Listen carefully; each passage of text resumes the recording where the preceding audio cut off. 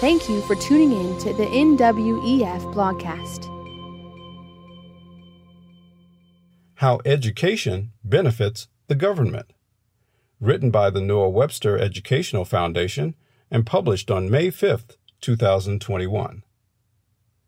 Founding Father Thomas Jefferson wrote, "Educate and inform the whole mass of the people, enable them to see that it is their interest to preserve peace and order, and they will preserve it. They are the only sure reliance for the preservation of our liberty. After all, it is my principle that the will of the majority should prevail." As a constitutional republic, our country was founded on democratic principles meant to ensure our liberty of thought, freedom of speech, and the long-term success of our nation. Early in our nation's history, people wanted to make sure that the voting populace would be well educated. The first public school in America was founded in Massachusetts in 1635. By the late 1800s, every state had public schools. Without a doubt, education benefits individuals. But does an educated population benefit the government? It certainly does. Here are just a handful of ways the government profits when its citizens are well educated. Education provides unity. The United States has been called a melting pot for good reason. Since our country is home to so many cultures and ethnic groups, we need education to bring us together. People naturally fear what is different.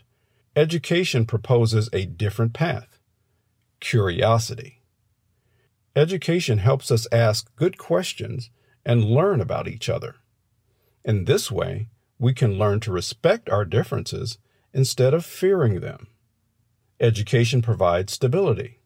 After the terrorist attack of September 2001, liberal education proponent Mary Marcy wrote the following for the Association of American Colleges and Universities: "Questioning, exploring, stating the unpopular, challenging poorly reasoned theories, wrestling with convoluted and contradictory positions. This is what liberal education asks us to do. And it is exactly what is needed in the present environment as we struggle with competing and complex ideas." This statement remains true today. Education is a stabilizing force for democracy because a well-informed society makes better decisions, both in the voting booth and in their personal lives. Students who have learned how to communicate, how to ponder new ideas, and how to think creatively are valuable to our government because good education guards against tumultuous change. If you study history, you know where ideas lead. If you study grammar and literature, you have read the thoughts of the ages and know how to communicate your own ideas. If you study math and science, you have the tools to create financial, logical, medical, and technological advances.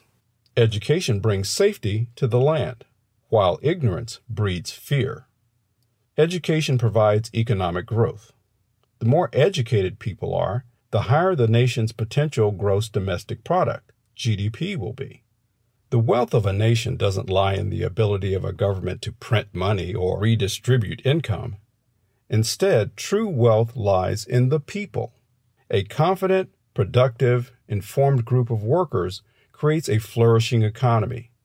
Project Literacy reported on a study done in Canada, which concluded that a 1% increase in literacy levels would raise Canada's labor productivity by 2.5% and add an estimated $32 billion to their annual gross domestic product. Improvements in American literacy and educational attainment would have a similar effect. Think of all the untapped social and economic potential residing in our students today. Education reduces crime and poverty. The American Action Forum reports that America spends $300 billion each year on policing communities and incarcerating criminals. The government invests even more to reduce poverty among its citizens, expending $432.8 billion on welfare in 2018, according to Myth Detector, not including Social Security, Medicare, and Medicaid costs. There is a direct relationship between education and the amount of crime in a nation. In the United States, more educated areas enjoy reduced crime rates, while neighborhoods with less education suffer from increased criminal activity. A lack of education also directly relates to poverty. The Graduation Alliance reports high school dropouts, on average, bring in $20,241 annually, $10,000 less than high school grads, and over $36,000 less than those with a bachelor's degree. Education benefits national security. Educated citizens produce scientific advancements that help a country defend itself internationally, grow enough food, and create new technology for economic growth and security. These benefits of education keep a population safe, and they also ensure long-term survival of a government. Education improves the overall health of a nation. In addition to reducing poverty, education improves the health and mental well-being of a population. When people are educated, they know better how to take care of their bodies, how to eat nutritiously, and when they need to seek medical attention. This awareness, in turn, benefits the government by 1. Creating a strong, independent citizenry with fewer medical expenses, and 2. By boosting the economy with healthy laborers. These are just a few of the ways that education benefits the government as a whole.